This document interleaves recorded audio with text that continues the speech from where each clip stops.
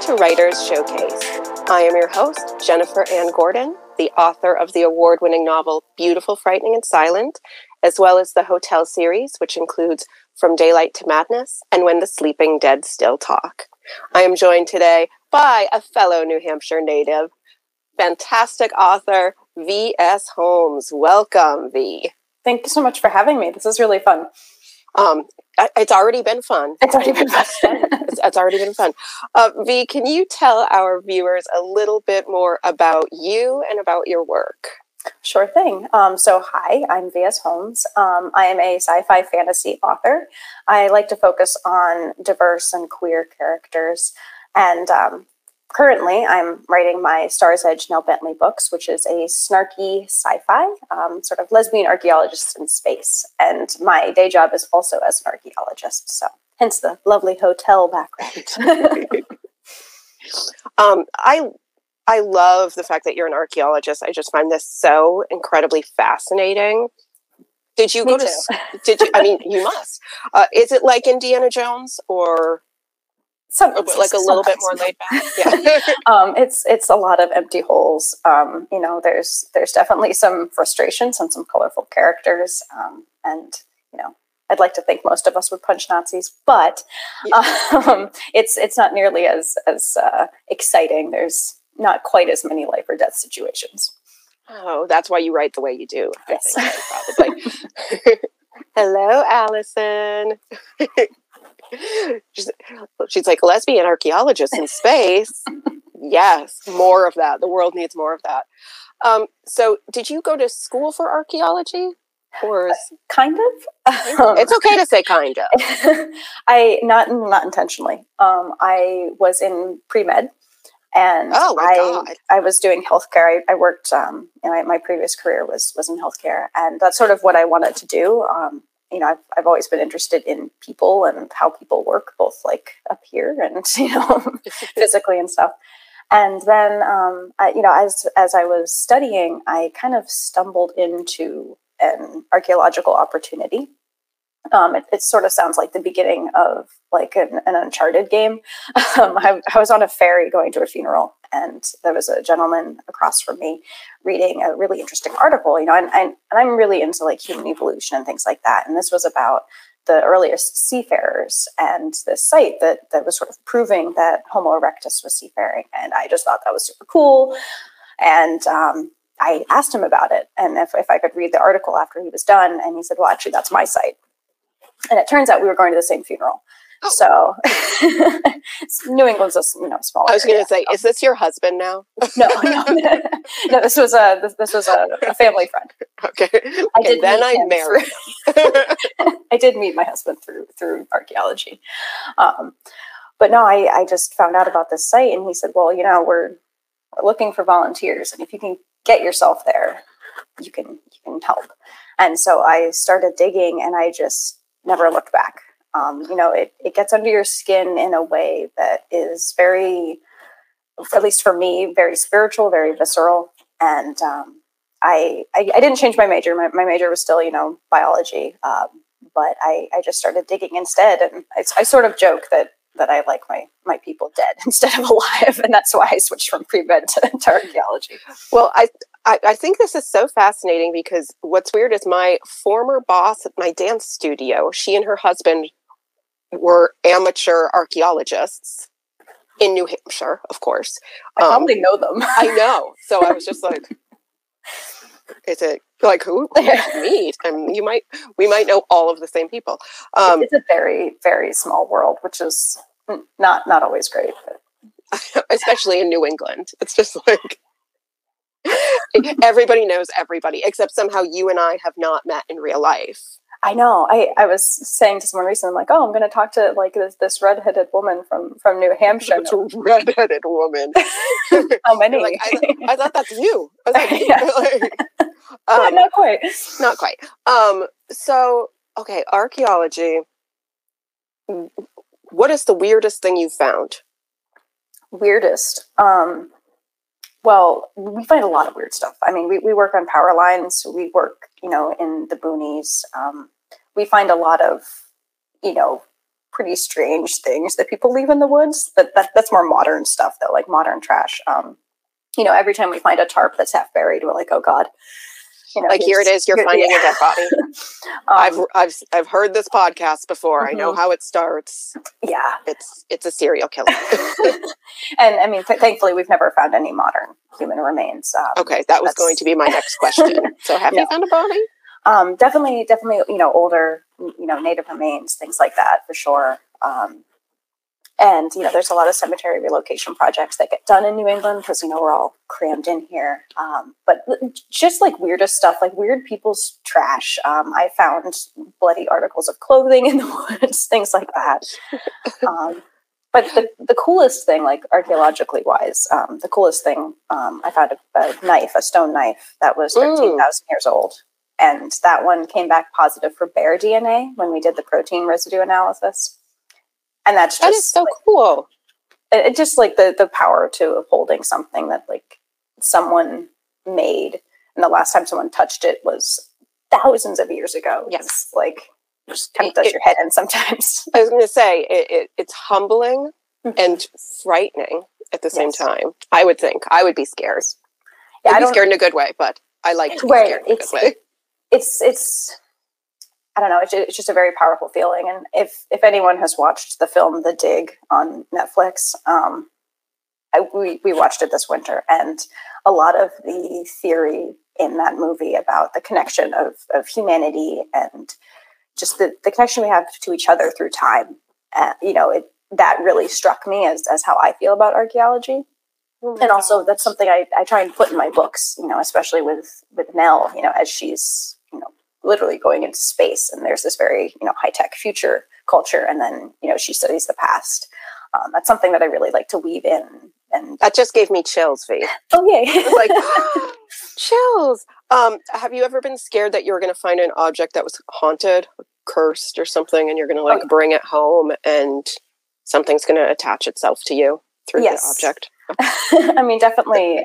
We don't bring things home. They go to be cataloged with our company, or hopefully back to the tribe.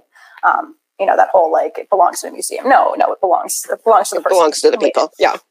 But I actually do know a gentleman who we work with who is, he is tribal, but he brought back something, from obviously it's his own people's land. He brought back something, and like his truck broke down and a bunch of stuff started happening, and he's like, okay, all right, sorry, ancestors, my bad. And he brought it back. It was like a super long hike. He's like, I don't care, I'm bringing it back. Yeah, that's very important. I'm superstitious enough that I'm like, do not touch anything. I do have like sometimes when you enter a place like a site, there is a feeling.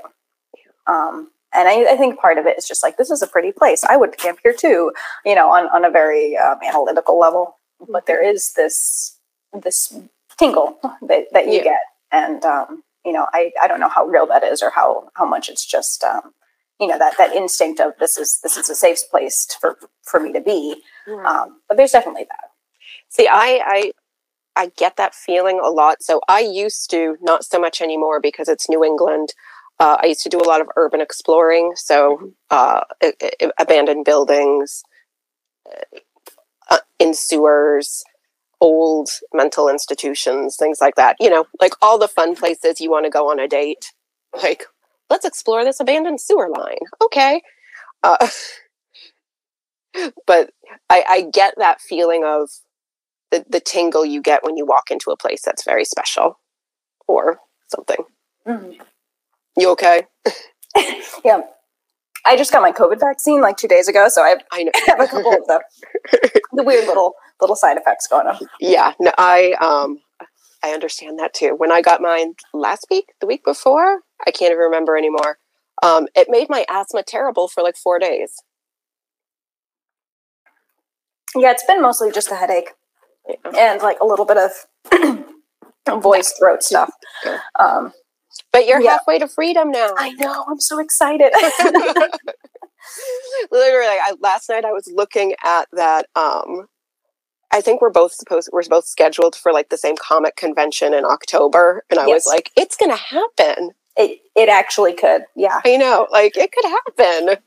And I was like, so I was sad. I mean, it makes sense that I'm totally on board with postponing and canceling everything. But I was sad because it was supposed to be like an early launch event for Heretics, which is the fourth Nell Bentley book. And so I was, like, oh, it's a letdown. My previous book launch was also during the pandemic. So it's like, yeah, just come on now. But what's fun is that the fifth Nell Bentley book is coming out in October. And so it's like, oh, well, it'll just be for the next one. Yes. Yeah. So I have only launched books during a pandemic. Well, it's only up. So, yeah, I will admit I was stalking your website and I saw these great photos of you like in bookshops, giving readings. And I thought, can you imagine what that would be like, Jennifer? It's terrifying, frankly. And I think I was so, like, I see pictures like that all the time from people, but I was so connected to yours because we do both live in the same very small state that really only has like 4 bookstores. And I feel like New England, maybe it's because there's such a strong European history here, but I feel like a lot of it's like very historical or literary focused a lot of the time. I mean, Boston's sort of different, but it's hard sometimes when you walk into those small local bookstores and they're like, "You're right, what now?" Exactly. Yeah, I've gotten to like, we don't have a big horror like clientele here. I'm like, well, you don't even know what my book is about, and you don't know that. So, are you born and raised in New England? Yep. In New Hampshire? Mm-hmm. Yeah. I currently live about 30 minutes away from the hospital where I was born. And I've moved around, but that's currently where I'm at. So, well, I love that. Do you think that New England, the whole vibe of where we live, especially New Hampshire, does that play a role in how you write and what you write? I'm sure it does. I haven't really thought about it on that level. I do incorporate a lot of the things that I encounter traveling, and for the most part, I pretty much exclusively work in New England. And so I've seen a lot of the smaller rural towns and a lot of the, really strange areas where you might not the touristy areas. I've also seen the touristy areas, but there's something about, such a varied landscape and, a varied community, like, New Hampshire versus Vermont, like the culture is totally different. I know. When I was just about to say, like, Vermont and New Hampshire could be different countries, different cultures. And a lot of that, just studying culture and stuff like that, a lot of that is based on at least the European cultures that were settling there and what their trades were. So, like Vermont's super agrarian and that's more community based. And then New Hampshire, it's mostly like sheep and rocks. And mills. Also, and mills. Yeah. Also, Yeah, so it's like not so much, with the big community thing. And so I definitely think that, it is incorporated into both my fantasy and my sci-fi, because I've been able to experience so many different little pockets of culture in a very small area. And I think that the strongest thing I think about like sci-fi and fantasy for me is like the world building. Mm-hmm. And I love that you've seen so much of the world in such a small microcosm of this country. Because for people who are listening who aren't from New England, V is totally right when she says you can go like 3 towns over and it is a completely different way of life. Mm-hmm. In a way, politically. Yes.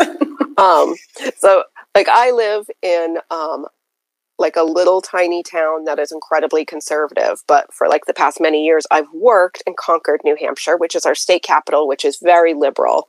And I got numbed to the fact that everybody in New Hampshire was liberal, and then I forgot. And then I forgot, like when you drive around and you're like, oh my gosh. Mm-hmm. Yeah, I always joke that New Hampshire is like libertarian the state. It is. Or Texas with snow pants.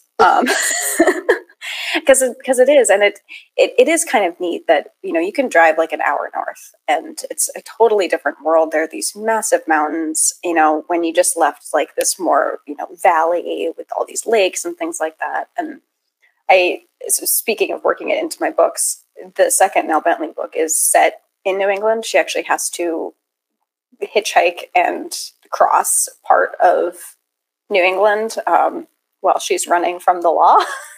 Love it. And a lot of that was because it's, you know, it's a place that I work in, that I've lived in, and that I really enjoy being in to some extent, you know, depending on where you are.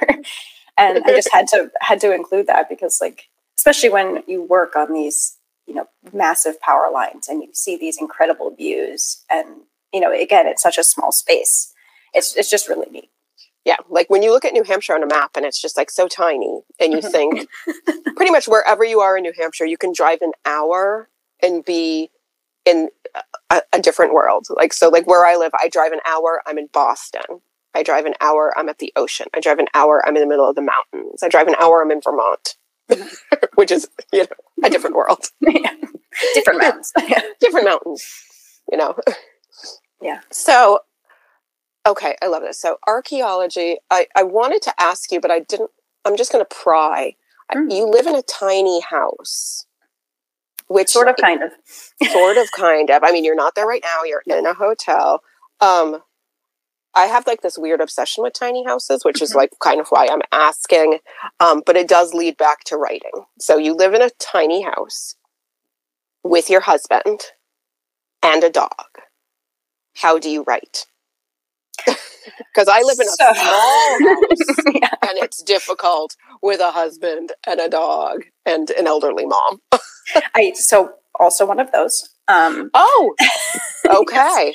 Yes. Though she's not, you know, in our house. So we live across the driveway from my mother. And I moved back several years ago to build said tiny house and also help my father, and who's passed now. And of course, now we're also just still there because we're sort of dealing with the pandemic stuff and helping my mom, you know, get my dad's estate stuff in yeah. It's not easy. I keep looking at tiny house kits and thinking, we're going to do this. You need boundaries. And then I think, God, I'll kill everybody if I...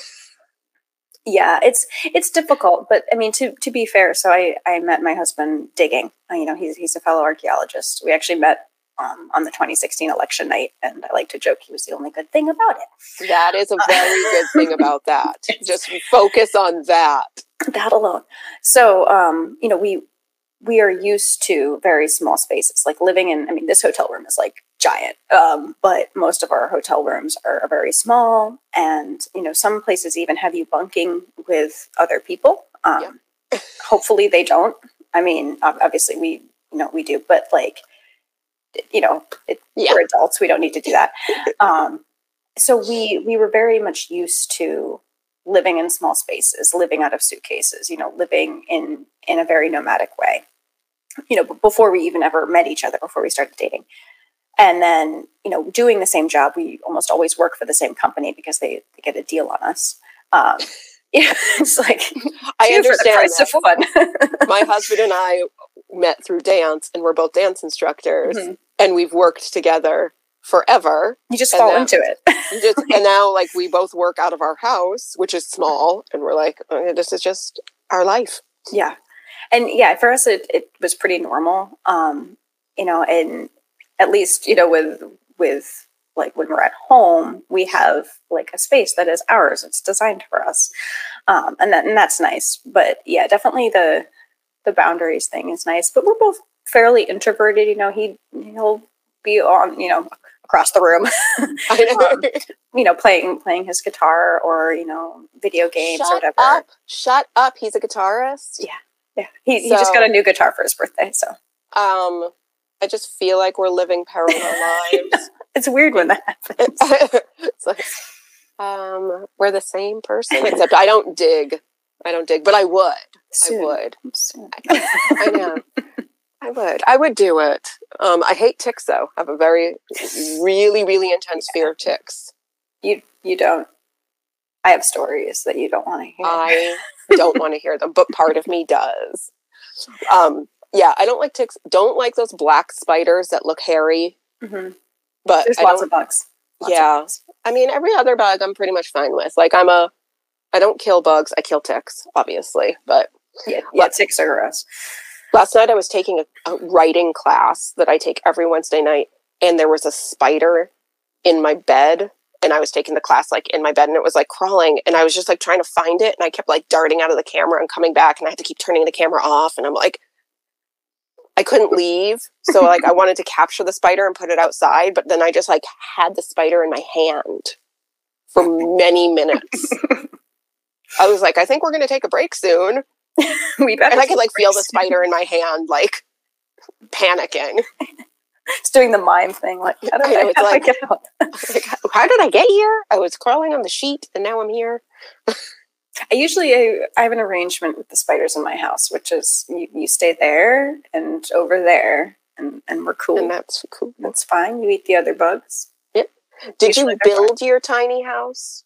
Yeah. So my dad was a contractor, and he taught me how to do CAD design, and so I did all of the design myself. It has a little arched roof.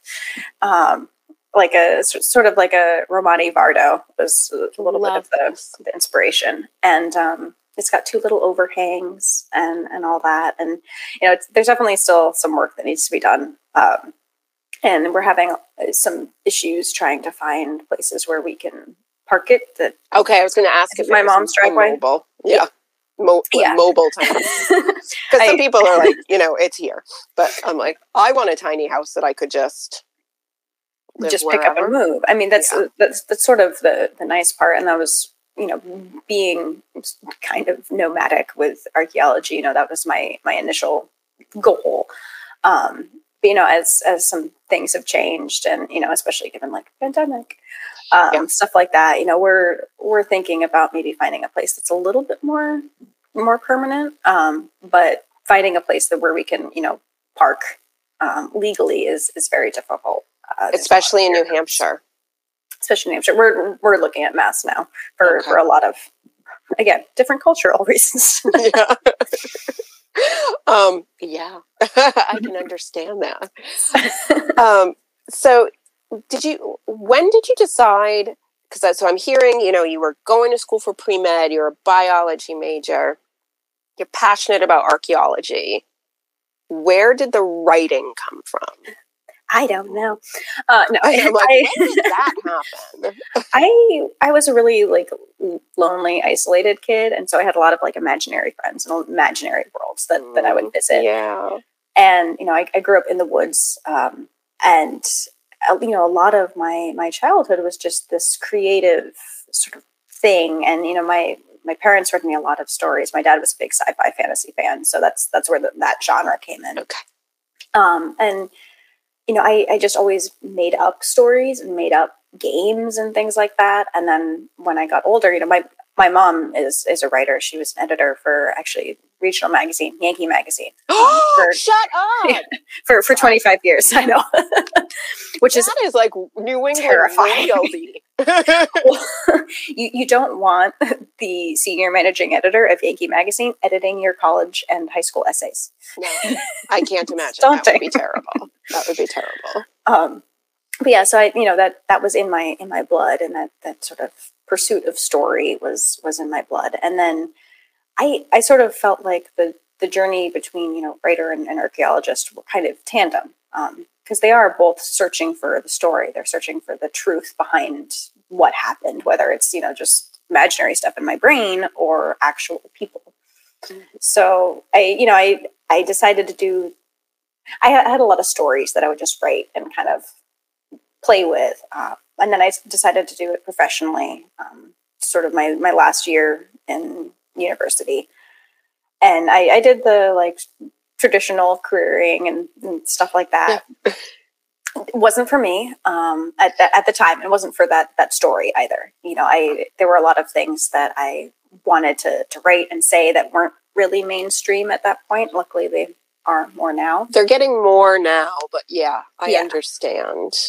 So yeah, that was really it. It's like, oh, I'm going to have my day job, and I'm going to do this. I'm going to dig, but I also really want to be creative, and it's wonderful that I during my day job I can just as I'm screening and as I'm digging, I can just think about these stories in my head, and dream casting is what I plot knots. Yeah, exactly. Like the other night, I was just staring off into space, and my husband was like, what's going on? Are you having like a seizure or something? And I was like, no, I'm writing. But I wasn't writing. And then I just kept he's so patient because he's used to me. I'm like shouting ideas at him, and he's like, you're in the zone. I'm going to put my headphones in. You just do what you have to do. And I was like, okay, I just have to lay here and think think about this. So you started writing, how many years ago was that when you were querying? Oh, it was 2013 and 2014. Yeah.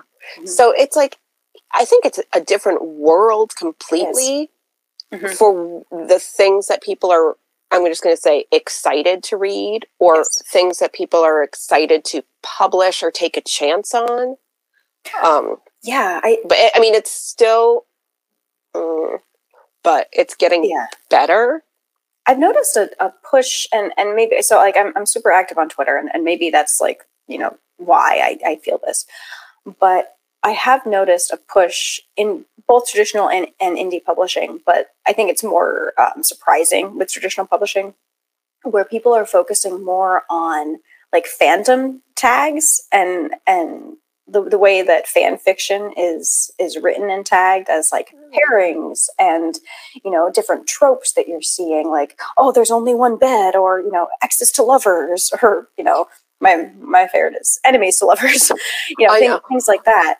And I think keep seeing things that are called bully romance, and I'm like, I don't want anything to do with that. I don't know about that one. I don't know about that. I'm like, no, thank you. As a bullied kid, not so much. Exactly. I'm like, nope. Never would have accidentally started kissing the girl who beat me up. Never would have done that. Not once. But I think it's great, because I think it's a way to find readers that are really super excited about what you're writing. And I'm an avid fan fiction reader, though I haven't ever written my own. And I just think that's really neat, and it's nice to see traditional publishing sort of catching on to what makes these really intense fans. I love that. So I have to ask, because you said it, you're a very avid fan fiction reader. What is your favorite world? Oh God, your favorite fan fiction world. Well, okay, so I won't judge you. I love fan fiction. Caveat, asterisk, big disclaimer. One of my favorite fan fiction pairings, of course, is Harry Potter and Draco Malfoy. I can see that. However, J.K. Rowling is a flaming trash fire. It's terrible. Yeah. And the only thing that she did that was good, in my opinion, is create a space for that fan fiction. But I do really like Sherlock and Watson. I like a lot of the queer pairings. I'm a big Destiel fan. Oh yeah, I'm not part of that fan. Oh, you're not not a Supernatural fan, or no, I'm sorry. No, that's okay. I haven't watched a lot of it, to be fair. But to be fair, I didn't love it until Castiel came on the show, and then I was like, that is the most sparkly chemistry I have ever seen between two straight men. Right, straight. I know. I was like, nobody. I'm like, come on. Even my husband's like, if they're going to have sex in this episode, I know they are. I'm like, I always have just kiss already whenever just doing that. I'm also, my other kind of weird fan fiction is Will Graham and Hannibal from the... I wasn't going to go there, but yes. That is the ultimate. That was one of my pandemic watches, actually, was Hannibal. And took my brain to some very interesting places. Wasn't it beautiful and awful? It was. And I think maybe because I worked in healthcare, so I worked with a lot of death. And then, obviously I work with, archaeology. That's like a lot of death and dying. And that show must have been almost like pornography for you, because there is a lot of intense death and like gross bone and antler things. Mm-hmm. Yeah, it was very interesting. And I was actually we were talking about different forms of cannibalism at work today. We get some yes. And, we were mostly focusing on like survival stuff. But it's a very interesting idea. And I think it's really cool to explore it. This is like my like being safe. It's okay. You can say that. You can say that. But yeah, it's really interesting. And I think it's a very, there's some really cool studies out there about like just processing and like how our brains process those sort of things. And I think that's really cool. That is, yeah. Are you an only child? I am. Yep. Okay. Sorry, just me too. So, just like when you were talking about like why you're a writer, and you're like, isolated child. Had to make there was literally no one else. You have to write your own friends. My parents were like very, very old, considering the time period for having me. My dad was 46 and my mom was 36. Holy shut your mouth. Are we the same person? I think this is weird. That is weird. Growing up, everybody was like, oh, you're here with your grandparents. And I'm like, no, those are my parents. Yep. And my dad was 46. That's weird. I know. I'm like, oh my gosh, a portal is going to open up. We're going to meet. A portal will open up. We will get sucked into a weird universe that's filled with ghosts, abandoned buildings, archaeological finds, and you'll have to dig our way out of there. Or either that, or we're going to have to go on Ancestry.com and see if there's something going on. I know. I'm like, I am on Ancestry.com, and I don't think you've popped up as like a long lost cousin. It's because I'm not on it yet. Oh, damn it. You just got to do the spit test. Okay. I did find a long lost cousin on there, so that's kind of cool. It was really cool. There's actually some really cool, the things that can be done with archaeology and ancestry now.